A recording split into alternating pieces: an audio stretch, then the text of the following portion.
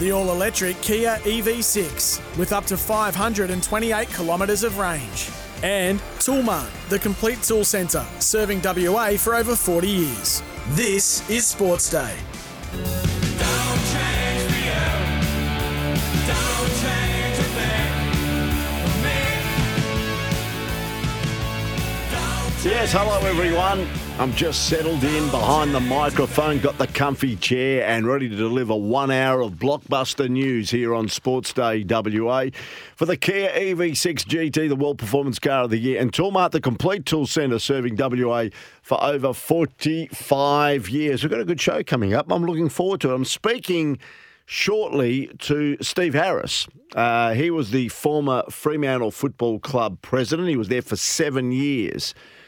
You're asking me, why did you get Steve Harris on? Well, I think it's opportune, particularly what happened today with the West Coast Eagles. And secondly, someone said to me during the week, and it got me thinking, had the Fremantle Dockers just waited a fraction longer, could they have stayed in Fremantle and maybe have been housed at the newly developed East Fremantle Football Club? In other words, East Fremantle Oval, that's undergone a multi-million-dollar redevelopment. Because there are still some Fremantle supporters that feel that it's not the same club because it's not part of the Fremantle community. It's out there in Coburn, which is still a bit of a drive from the centre of Fremantle and the Cappuccino Strip. We knew there was issues with Fremantle Oval and the fact that it was very busy there, not a lot of room for expansion. But I reckon East Fremantle Oval would have been a good site, people were telling me. Just as late as yesterday, a couple of very entrenched Fremantle Football Club supporters, they're invested in the club, and they said to me, I think it would have been better to maybe look at East Fremantle Oval than maybe Coburn. But Steve Harris was across that. So I thought I'd get his thoughts on whether the Coburn experiment, he finished in 2016, 7 years on now, whether the Coburn experiment has worked as far as he's concerned. He's a passionate Dockers man. Okay, he was president, but he's also a man that's very, very invested in that football club even now that he's moved on in an official capacity. So Steve Harris is going to join us on the program in a little while. We'll also speak to a cricketer who took the best figures of her career yesterday.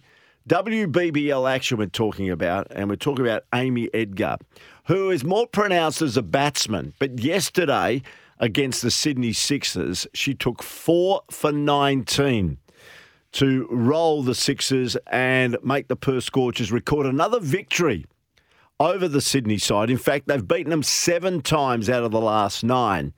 Elise Perry is just one of a number of stars that make up the Sydney Sixers makeup, but the Perth Scorchers have got the wood over them, and yesterday at the Wacker, great performance by Amy Edgar, 4 for 19, saw the Scorchers record a victory. They play the Melbourne Renegades there tomorrow, so Amy Edgar's going to join us a bit later on. And also we'll go through the top 7 stories of the week. But the big story today for the good oil for Cobram Estate, premium Australian extra virgin olive oil, is that the West Coast Eagles have appointed Don Pike, dual premiership player for the West Coast Eagles in 1992 and 1994. 54 years of age, I believe, and he's now taking on a huge challenge to oversee a football club that certainly on field has been on its knees for the last 2 years. Of course, still off field, it is a very, very strong brand and a very financial and successful business. But this is what Don Pike had to say at the press conference today.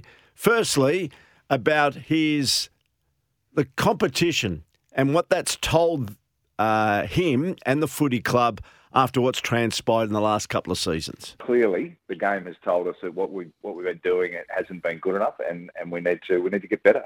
And you guys have been around sport long enough to know there's no magic bullet here. There's no silver bullet that's going to solve that. It's going to get down to rolling the sleeves up, getting back to work, and turning up, in our pre-season space, ready to go and play to compete to win games of footy, which is what the proud history of the club aspires to. Well, Don Pike was featured on the run home with Andrew Marr and also Gazy today, and that's what he said about the competition has told them they're not good enough today. He also spoke about that the Eagles can't accept their current on-field predicament for too much longer. The challenge you face as a footy club is to not accept where you're at for too long, because what happens, I've seen, and it's happened in a lot of clubs, and it's not only AFL but worldwide, is that if you start to accept the level of performance, it becomes the norm, and it's very hard to elevate yourself out of it. The standards start to be reset to a point whereby it's very hard to go back up again. And that's why there is a little bit of a sense of urgency right now about let's get this off season right. Let's get ourselves back.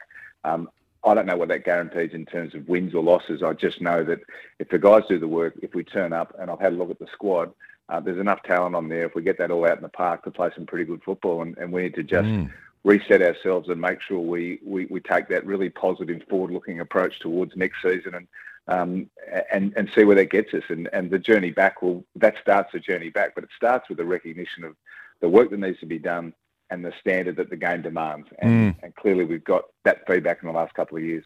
There you go. That's Don Pike, a couple of grabs that he said today on the run home in Melbourne. By the way, Don Pike will be featured on Scotty and Goss on the SENWA breakfast program tomorrow morning. As we know, he's a legend at the Eagles. He played in the 1992 and 94 AFL premiership sides, 132-game career. He became an assistant coach under Adam Simpson. So he's an assistant to Simpson, and now he's Simo's boss. That's interesting, isn't he? Assistant to Simo, and now he calls the shots. Don Pike is Adam Simpson's boss. He was on the West Coast Eagles board in the 2000s as well. He's a life member, Hall of Fame member as well, so he's got a pretty good CV. So we wish Pikey the best of luck. The big news today for Cobram Estate, Australia's most awarded extra virgin olive oil, grown, harvested, and first cold pressed in northern Victoria. Steve Harris will join us, the former president of the Fremantle Dockers, in just a moment. But let's roll out for the all-electric Kia EV6 GT supercar. In consultation, Paul Heath-Heater and our executive producer, Jimmy Williams, have compiled the top 7 stories of the week. Let's see if they got it right. Number 7. Alligator Blood at the 200 took the front. Romantic Warrior the outside. Alligator Blood at the 100. Romantic Warrior, Mr. Brightside. Still Alligator Blood. Mr. Brightside coming at it with Romantic Warrior. It's a photo finish. Mr. Brightside or Romantic Warrior.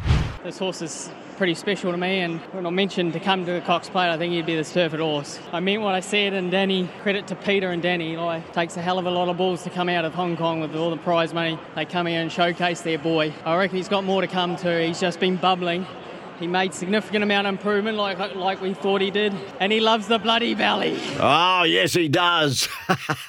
Loves the valley, yes, loves the Moonee Valley atmosphere. Romantic Warriors, awe-inspiring Cox Plate victory, and he brings it back for another Hong Kong owners to taste. And that was a great little line there by the jockey. That's James McDonald post-race. That was number 7.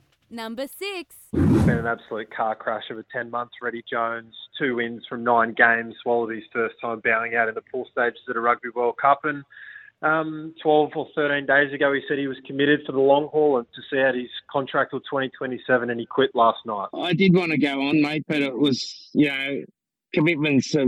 Coaching a team's a bit like being in a marriage, mate. You need commitment from both sides. And, I was committed to change the team. Rugby Australia at the moment can't activate the resources, which are both financial and political, to get the change in place to make real change to Australian rugby. I don't like to be in projects I don't think that can really get to where they need to get to. And I've made that decision. I don't think that's the case.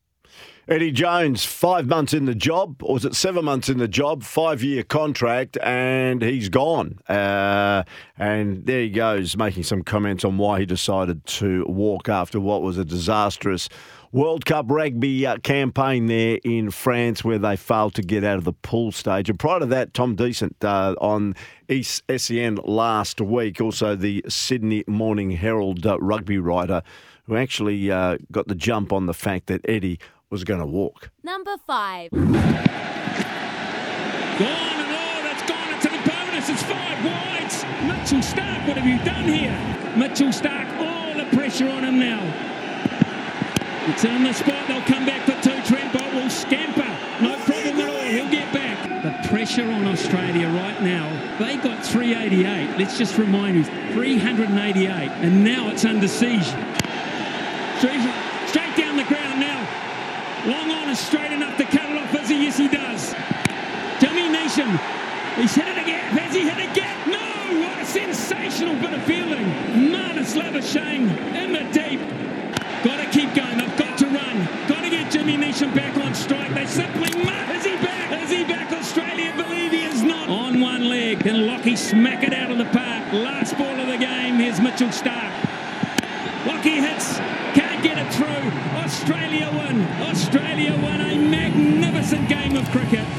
Yeah, certainly the World Cup game of the tournament so far. And it was Australia winning by 5 runs against New Zealand. Australia making 388 and New Zealand failing, as you heard, making 9 for 383 and coming from literally the sky to almost steal a remarkable victory against their arch rivals across the Tasman. In the end, New Zealand again lost last night. So at the moment, they're in danger of slipping out of the top 4 after winning the first 4 games of the tournament. Number 4. Yeah, look, we'll obviously outline that there's a bit of a discussion with Belly around the opportunities that he sees with himself in the long term as well. The ability to grow outside of footy, which is a focus around obviously our strategy and some projects that he'll be involved in. But in addition to that, there's the opportunity to really refocus and harness the opportunity from a talent perspective in the coming years. You've got Tassie coming in. We've obviously got a really young list that we want to see stay together for a long period of time and see that success sustained over a long period of time. So in those discussions with Peter and Simon and obviously then myself being involved in looking at the broader operations of the football department and how we can set it up for that success as well, ensuring that we set ourselves up with Justin and the football management group across a number of aspects of football to obviously on field achieve what we all want to. There's Joe Bridie taking over from Peter Bell in the role of General Manager of Football. As we know, Peter Bell has been given a new portfolio that takes him away from the day-to-day handling of the football department. Number 3. As I said, it was going from the clubhouse / pro shop back to the team bus. The guys were ferried on carts. Glenn and a few other players jumped on the back of carts, and unfortunately he lost his grip on the way back to the team bus and sustained that injury. So and over the last couple of days he's been assessed, and we've got all the information now, so that's why we wanted to call you in around it. It was too soon to go with it yesterday. He was still being assessed. As is the nature with concussion injuries, they're not clear cut. But he's been honest in terms of the information he's provided, and as I said, unfortunately that will rule him out of the England game. No, there was nothing untoward in the behaviour throughout the whole day. It was just a clear-cut accident, and unfortunately, as I said, it's compromised what we do moving forward as a team, which is the unfortunate part. But to reiterate that he's doing well and he's fine, and there'll be no long-term repercussions. Glenn Maxwell out of the match against England. As we know, so is Mitch Marsh, who has departed the World Cup. He's flown home to Perth for personal reasons. Marsh flew out of India last night and leaves the Aussies with 13 players to choose from for that Saturday night encounter against the English. Number 2. Fowler, it opens up for the shot. Oh, Mary Fowler! Breathtaking. Across the face, Kerr, she gets there. Well, it had to be, didn't it? A symbolic goal, the 900th in the history of the Matildas. And it's their all-time leading goal scorer. Great ball for Ford. Caitlin Ford, still going. Desperate again. Saya, the cutback. And Tamiki Yallop. And I think that first camp after a big tournament can go, either way. Either everyone's really tired and performances kind of drop off a bit, or, you're able to build off that momentum. And I think you can see in this camp, in 3 games, we're able to build off that. And everyone was just as motivated as we were in that first game of the World Cup. So it's been a really good camp, I think, for everyone, and it's great to get through good results. She is a class act. She is worth going to watch alone, Mary Fowler. The skills that she possesses, that's great goal last night. And I don't think I've seen a national team resonate with the Australian public as much as I saw in Perth this week. It's just quite unbelievable. It is unbelievable how much people of Perth and the people of Australia just love this Matildas outfit. They've gone from literally oblivion. We only knew Sam Kerr in the squad to now almost every member of their major starting 11 being a household name, including Mary Fowler. And what great publicity going out with Nathan Cleary, of course, the star of the National Rugby League and part of the Penrith Panthers, and he won them the grand final. What a super couple that's going to be. Number 1. Look, I think the football side of it is clearly stands out. How we do that, how I engage with our people to do that, and I've probably got a very simple view, which is we just got to keep getting better. And I've been a believer since day dot that if every player on your list gets better year in year out, your team will be better. And so our obligation as a footy club, whether it's you're in the footy department or you're part of the club, is how are we getting better? How are we actually keeping on improving? Because if we can keep improving, the results sort of take care of themselves. So that'll be, it'd be interesting to talk to Adam and his coaching group. Obviously, I've got close recent history in terms of the football side of things, but I'll be stepping back because I'm the CEO. I'm not going to be running football. That's their responsibility. But if I've got some value to add, which I think I will have, we'll certainly have those conversations about how we jointly get ourselves back where we want to be. Yeah, speaks well, Pikey, doesn't he? Certainly makes a lot of sense, and we wish him the best of luck as the new CEO of the West Coast Eagles. Will take over in January of 2024. His priorities there over the off-season from his press conference earlier today. That's the top 7 at 7. I totally agree with the boys, the way they put it together. I think certainly Pike is the big story of the week. All thanks to the all-electric Kia EV6 with up to 528 kilometres of range. We're going to take a break. We'll go from the Eagles to the Fremantle Dockers next. Steve Harris, the former president of the Dockers, joins us next here on Sports Day WA.